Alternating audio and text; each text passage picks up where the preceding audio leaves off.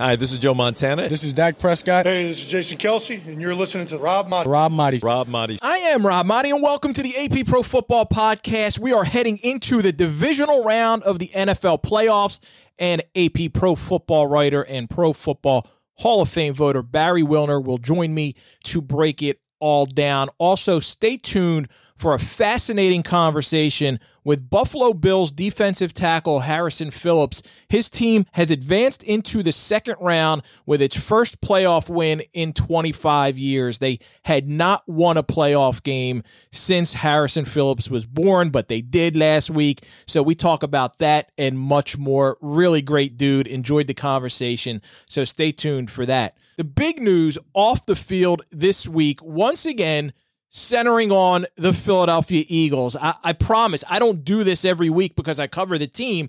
It's just that the NFL's newest reality show is in Philly, and it's the Eagles. The Eagles fired Doug Peterson less than 3 years after he won a Super Bowl. The team was 4-11-1, and usually that's going to get a lot of coaches fired. Peterson, though, was going to get another season. He had 2 years remaining on his contract. The day after the season ended, he did a news conference with general manager Howie Roseman. They talked about this season. There was no indication that this firing was imminent, and then things changed. And here's what happened. Loyalty cost Doug Peterson his job because management wanted him to hire an offensive coordinator and a defensive coordinator from outside the coaching staff after having him fire a pair of coaches last year who he wanted to keep. But Peterson wanted to promote from within, and he was tired of too much interference from the front office, so he stood up for himself, and it wasn't the first time he had done that. I was told this week management wanted to fire offensive coordinator Frank Reich after the 2016 season, and that was Peterson's first year. He was 7-9. It was Reich's first season with him as the offensive coordinator. Quarterback Carson Wentz's first season. He was the number 2 pick that year. He was a rookie. He started 16 games. Peterson stood up for Reich. He ended up staying. The Eagles went on and won the Super Bowl the following year. And then the Indianapolis Colts hired Frank Reich to be their head coach after Patriots offensive coordinator Josh McDaniels had initially accepted the job and then changed his mind. Doug Peterson had a terrible season as a head coach, but the collapse of this Eagles team is not solely his fault, and it's not solely Carson Wentz's fault. When a team stinks, it takes a collaborative effort to get to that point. The team lacks talent top to bottom. Their draft failures are well documented. 1 Pro Bowl player drafted in the last 7 years, 0 All-Pros drafted in the last 7 years. But owner Jeffrey Lurie said Howie Roseman's job as GM is safe. Peterson was loyal to his players. He was loyal to his fellow coaches. He was loyal to the city and the fans, and he was loyal to the front office, including the way he handled the final game of the regular season, which we talked about last week because that was the big news. He took all of the heat for benching Jalen Hurts in the fourth quarter and using third-string quarterback Nate Sudfeld in a game that Washington ended up winning to clinch the NFC East. The Eagles end up getting the 6th pick in the draft instead of the 9th, even though Doug Peterson won't be around to reap the benefits. And then the 6-10 Giants and their fans were angry, and they were frustrated that the Eagles lost and it cost them the division title, and they claimed that the Eagles tanked. Well, I also reported this week that the NFL looked into it and cleared the Eagles. There will not be any penalty. Jalen Hurts was 7 of 20 in that game, playing with a hamstring injury. He had thrown a pick. He had missed an open receiver in the end zone for a touchdown. I would have given him a lead. So Doug Peterson could easily justify taking him out, and there's really no way that the league could penalize the Eagles, no matter what the optics look like and regardless of how some of the media perceives it. Make no mistake here.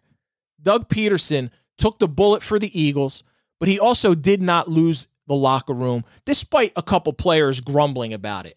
Don't believe the hot takers who have never set foot inside the locker room. I talked to players this week who are all for Doug Peterson. This is a tough business in the NFL. It's cutthroat.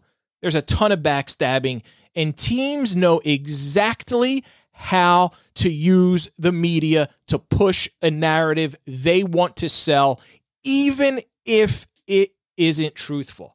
I knew Doug Peterson well. He's one of the good guys, and he's always going to be known as the first coach to lead the Philadelphia Eagles to a Super Bowl championship. And given the dysfunctional state of this team and the front office interference, he quite possibly could be the last head coach to lead the Philadelphia Eagles to a Super Bowl championship.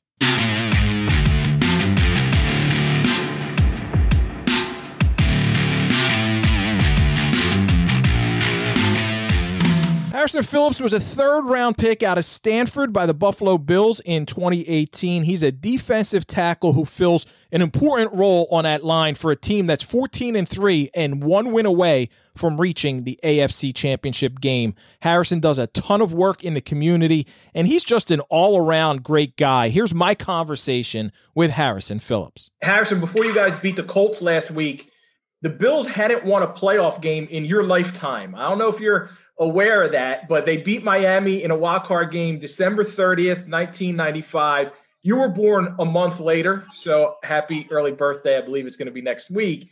Yeah. Did you ever look at it in those terms, and what did it mean to this team to finally break that long drought? Yeah, I have, and I was fortunate that when I got here, Jim Kelly kind of took me under his wing, and so I was able to, learn from the things that they did while they were here, and most importantly, learn how amazing this whole area in Western New York and the city is when the Bills are winning. But Jim's older now, and so I started thinking, wait a minute, y'all haven't won one like this since you were closer to my age. You're kind of old, and so I've had a good perspective on it, and it's really an incredible thing that we've done here in Buffalo, from our general manager, head coach, and the people that they brought in here to bring a winning team back to the city. It's fantastic. You just mentioned the fans. You guys had fans in the stadium for the first time last week, obviously a smaller crowd because of COVID and everything going on. What was it like to have some of the Bills Mafia there in the stands to see you guys?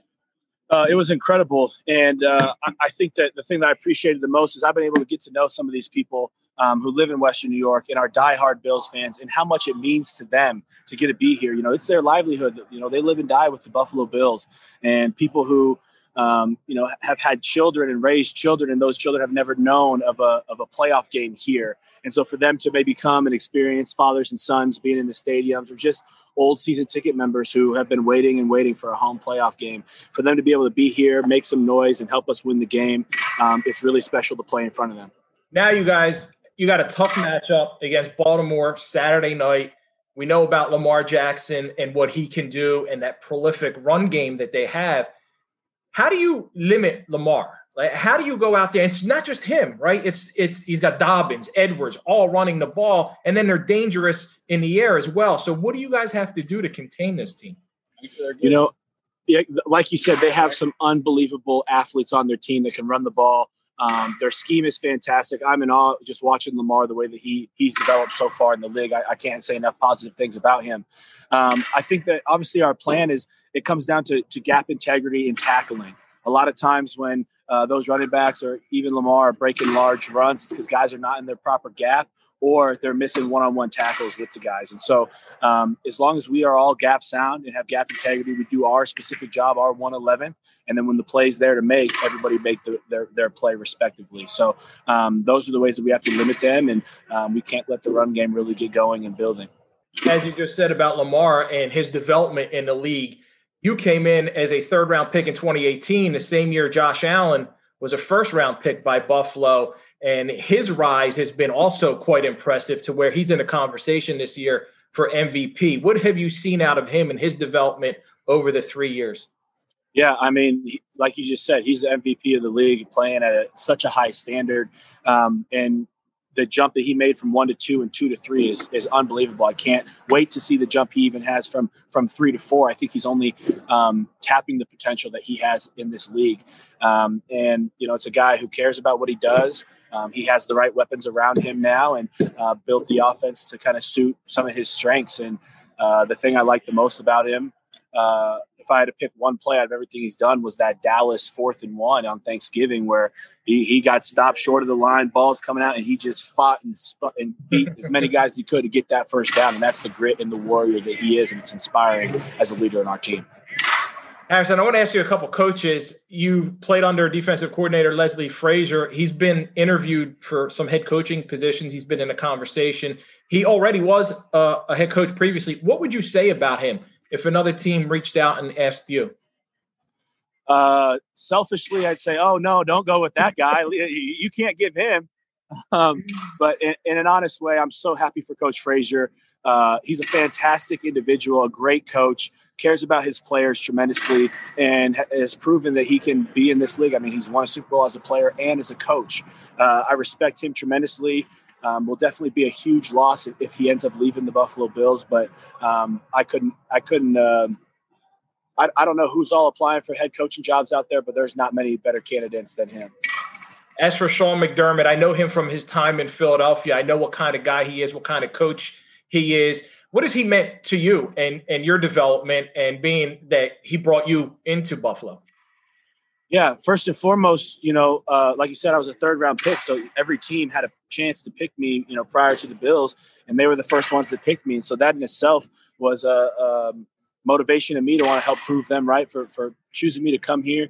And then just how he's treated me through my time here, through the ups and downs with my injury last year, battling this year, being somewhat healthy, but not my true self, all the mental toughness that has to come along with that. So I'm very appreciative that in my time as a young player in the NFL, he's been my head coach to be in my development, to teach me all the things it means to be a professional, and that it doesn't just have to be transactional, that this doesn't just have to be a business. Yes, there's going to be some things that are, but there's still people. We're all still people, and the number one thing in this building is the people, and loving one another can kind of conquer everything. So I'm very fortunate that I have spent my first 3 years here. Before that injury last season, you got your first career sack, half sack on Eli Manning. I think you knocked down a couple of his passes in that game. To be able to say that's the guy, right, a two-time Super Bowl champion who you got your first sack on, what did that feel like to you? Have you even reflected on it? Yeah, it was really cool during that year. A hard time, obviously, because I went from my very best game in my career and I tore my ACL the next week. So it was my highest of highs to my lowest of lows. And there's a lot of tests that went along there. But I believe that Eli was pulled the next game and they started going with Daniel Jones, right? Yeah. And so for 13, 14 weeks, I was the last person that had sacked Eli Manning. That was the last sack in our game. And so I was like, hey, my claim to fame could be that I was the last person. If he doesn't come back in and he retires, I would have been the last person. But he came in towards the end of the year and he gave up a couple sacks. So I can't say that. But it was definitely a cool moment and inspiration for me, as I start to get back fully to my true 100% self and attack this offseason to get back out there and to get a few more notches on the belt as well.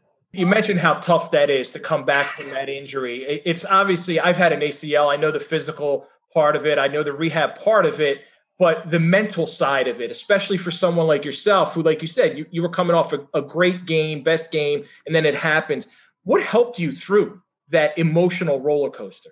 I can't lie to you. It was a very hard, dark time for me. I fell into kind of some seasonal depression and stuff like that, but ultimately leaning on my faith and realizing that there's some bigger things outside of here that's really going on. And if my worst, the worst thing that happens to me in my life is tearing the ACL and having to miss a few games in the NFL, I think that my life is pretty solid. And so just trying to find ways, last year pre-COVID, I started getting out of the community, doing more and more as I could with my organizations and nonprofits, and just trying to get perspective on things and find passion since that desire in me to give and to serve. Sometimes I find that through football, just doing my job, helping the team win. Since that was taken away from me, just tried to do as much as I could in the community and kind of have that servant leadership to find purpose. Well, I want to talk about that because you were nominated, Harrison, first for the Salute to Service Award, which recognizes exceptional efforts by members of the NFL community to honor and support U.S. service members, veterans, and their families. Now, your grandfathers were in the military, so how did that inspire you to help and reach out to the veteran community? Yeah, definitely those values and morals that are taught in the service were instilled in my family and passed on to me as well. To see my grandparents, my grandfather's work ethic, and it definitely did help my development to get to where I am today. And then once I've been here working with the VA, working with some of the World War II vets that came and visited us last year. What a better way to, help your nation than to serve in the Army. So that's inspiring to me, or serve in the the service. So I always salute to them. Anytime I see someone in uniform, I definitely go up and thank them for their service and shake their hands because, that is, they fought so that we could play this game. You were also nominated for Walter Payton Man of the Year Award, which a lot of players, Harrison, tell me out of everything that they do, whether it's Pro Bowls, All Pro, individual awards, this is more significant to them because it's doing a lot of work for others, as you mentioned, in the community, helping, service. You did a lot of work around the pandemic. You have the Playmakers organization, which supports children with intellectual disabilities. Tell me a little bit more about what you do and what you're passionate about and how that's inspired you to work.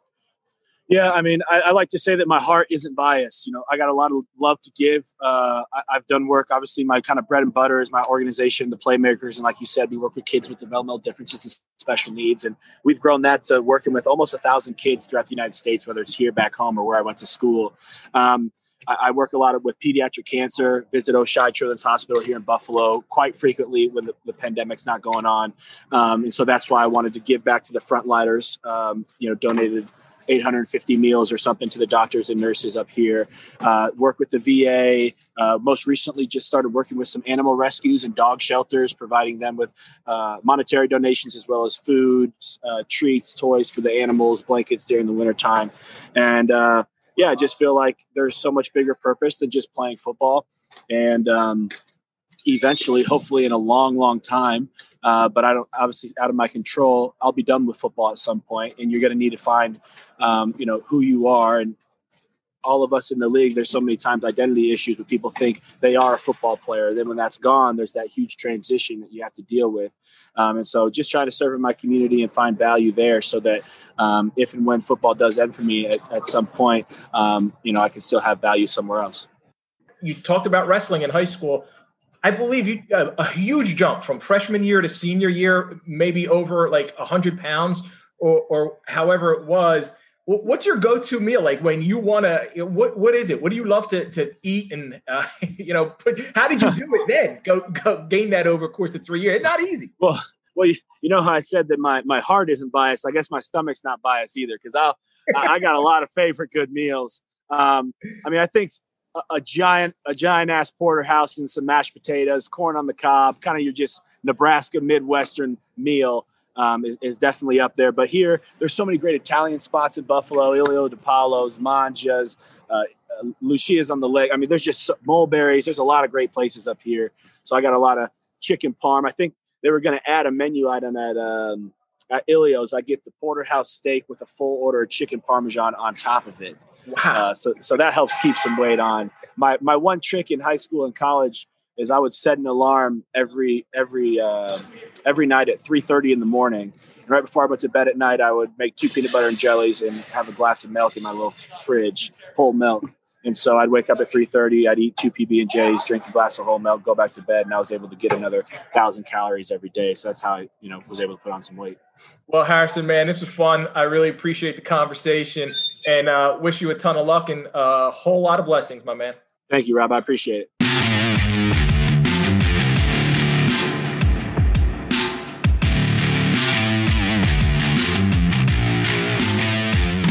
Joining me now for our weekly conversation and look around the league is my colleague, AP Pro Football writer Barry Wilner. Barry, before we get into the weekend action, a couple QBs who were eliminated last week may have played their last games with those respective teams or maybe might retire. Phillip Rivers in Indy, Ben Roethlisberger with the Steelers, both eliminated.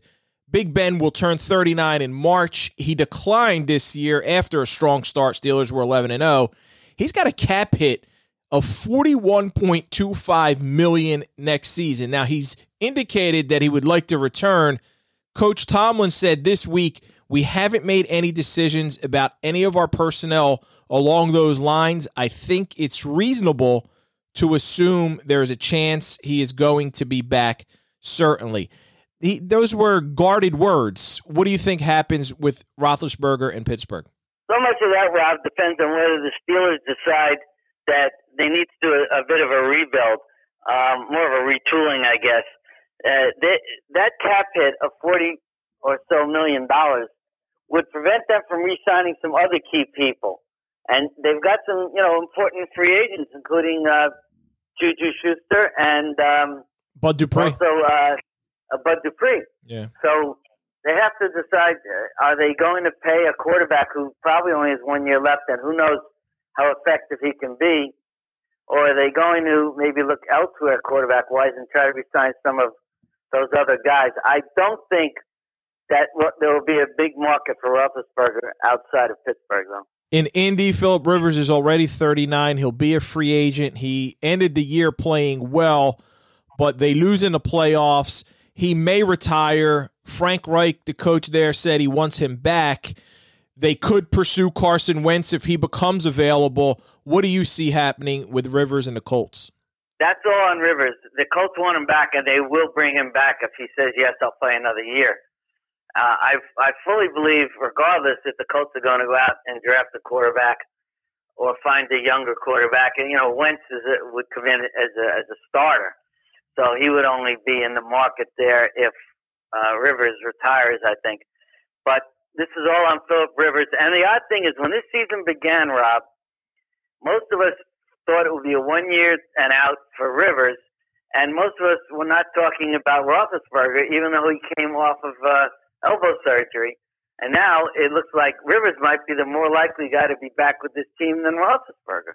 It's interesting. We'll see how that plays out. As we speak right now, 7 NFL teams looking for a head coach as Doug Peterson was fired this week and added to the mix. But don't add the Bears to that list. Matt Nagy's safe.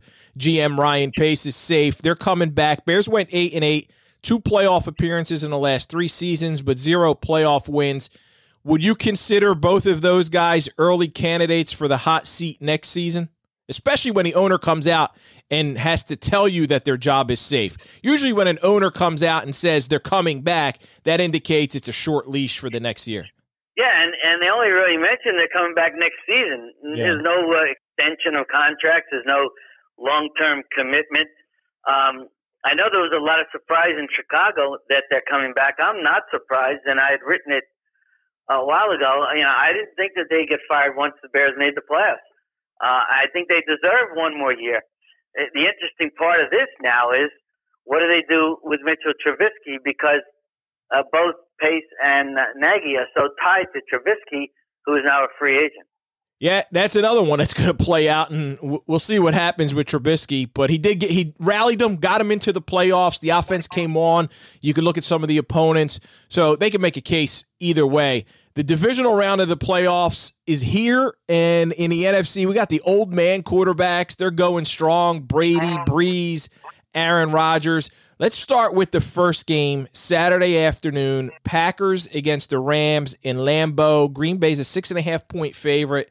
And in this matchup, we'll see the number 1 scoring offense in the Packers and the number 1 scoring defense in the Rams. They've allowed the fewest points over the course of the season. You have some all-pro matchups. Devontae Adams against Jalen Ramsey. That'll be fun to watch. Aaron Donald going against Packers center Corey Lindsey. That'll be fun to watch. Lindsley, actually. The head coaches are friends, right? Matt LaFleur and Sean McVay, they know each other. They work together in L.A. and Washington. I was impressed last week by the Rams defense, how they played against Russell Wilson in Seattle.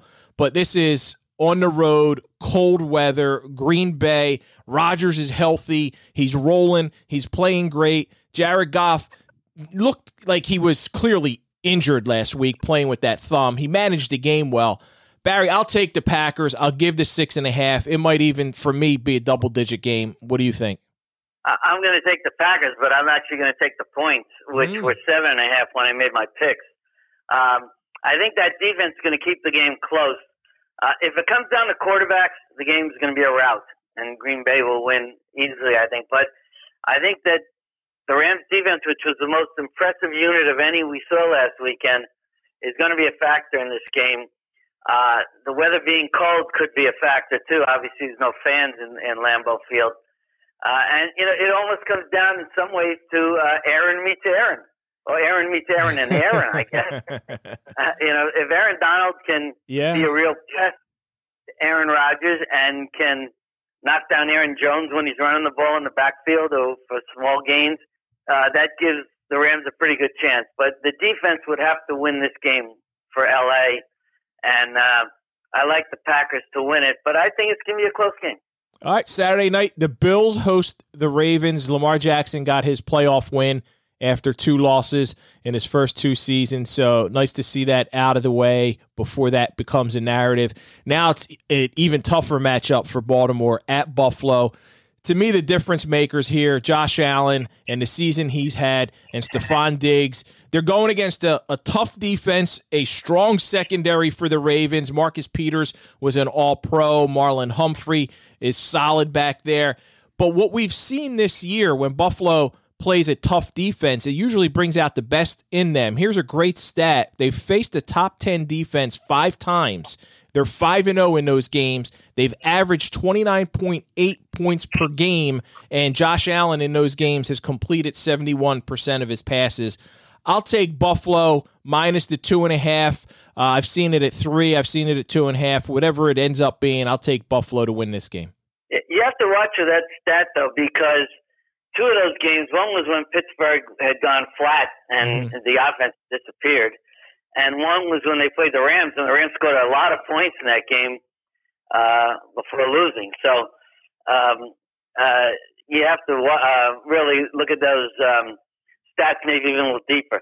That said, I like this again to be a very close game. I can see this being a 1, 2, 3-point game.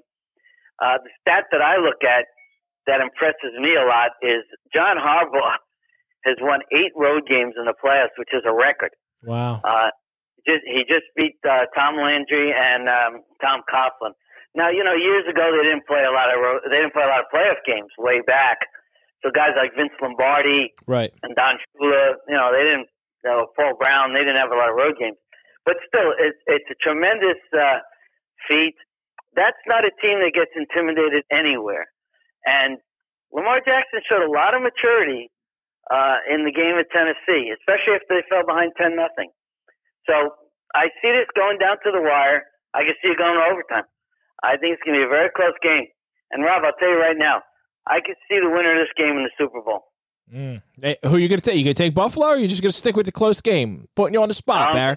I'm taking Buffalo. Okay. I just hope that it doesn't come down to a field goal that winds up going wide right. Sunday afternoon, first game, Browns at Kansas City. That was a wild win for Cleveland at Pittsburgh. And now we can say Bill Belichick is no longer the last head coach to lead the Browns to a playoff win because Kevin Stefanski did it from his couch. He'll be back this weekend. I see in the Browns a team that has the formula to win with Nick Chubb, Kareem Hunt, excellent run game, grind it out, chew the clock, old school football, keep Patrick Mahomes off the field. Having said that, I don't see it happening. Cleveland beat the Steelers because they scored 24 points off turnovers. Kansas City's going to protect the ball much better than that. I like the Chiefs to win. The number's 10. I'll take the Browns with a backdoor late garbage touchdown to cover. I like Kansas City to win, but not even be threatened. Maybe have like a 15, 16-point lead in the fourth quarter. The spread's too big. I agree, and I think they win by around 10. So I would take the points with Cleveland. I agree with everything you said. That's exactly the way to wrap up this game. I don't worry too much about rustiness. We might see a little bit of it from Kansas City, but I think being rested is really important here. The Browns could be a dangerous team as we move along in the next few years. I don't think they're quite ready to go into Kansas City and knock off the defending champs. And then Sunday night, the matchup we've anticipated, 43-year-old Tom Brady versus Drew Brees, who turns 42 on Friday. Buccaneers visit the Saints. New Orleans swept the season series. They blew Tampa out in November, 38-3. The teams who win the first 2, I thought, we always say it's tough to beat a team 3 times. I looked up this stat, and I couldn't get the most up-to-date numbers, but as of last year, it was 14-7. The teams who sweep the season series then win the third matchup. But yeah. Brady and the offense are clicking. Saints have a tough D. They have Breeze, Michael Thomas. They have Alvin Kamara. They could do everything. They're home.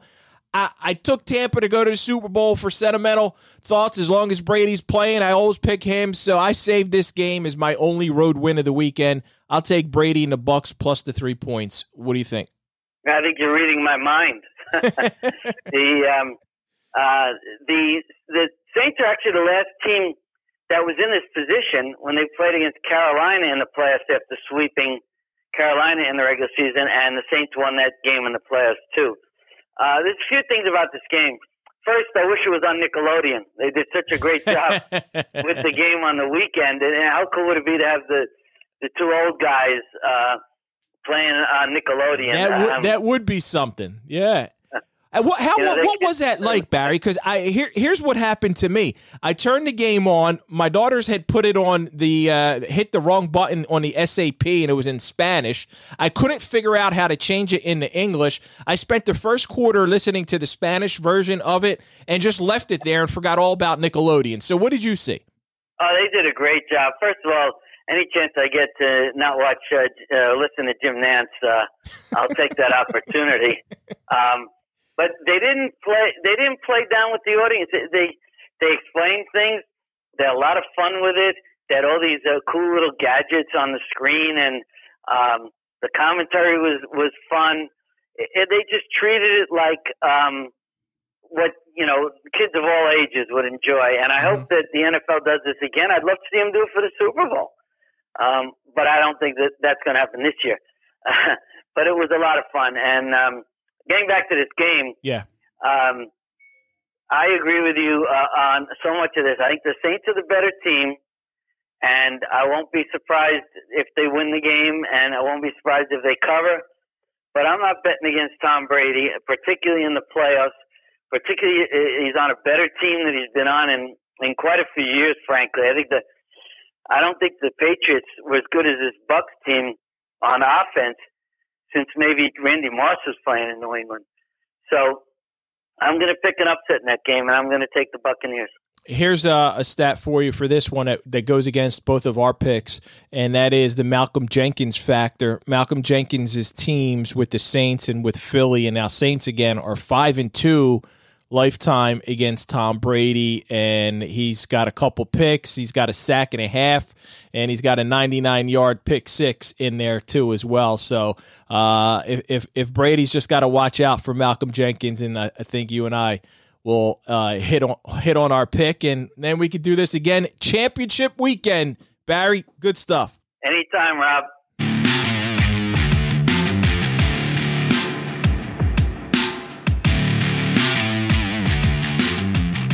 Time for some final thoughts. Former NFL GM Mike Lombardi provided excellent insight this week in an article for The Athletic on how teams sometimes try to control the narrative by leaking information that manipulates the truth, or as he put it, not necessarily the truth, but a version of a myth they want to create as truth.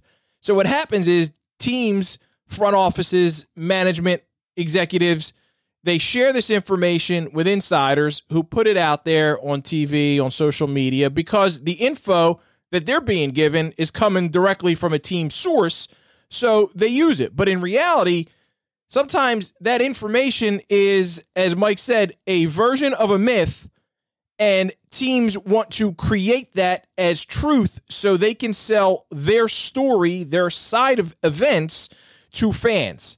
My point is this. Don't believe everything you hear as fact.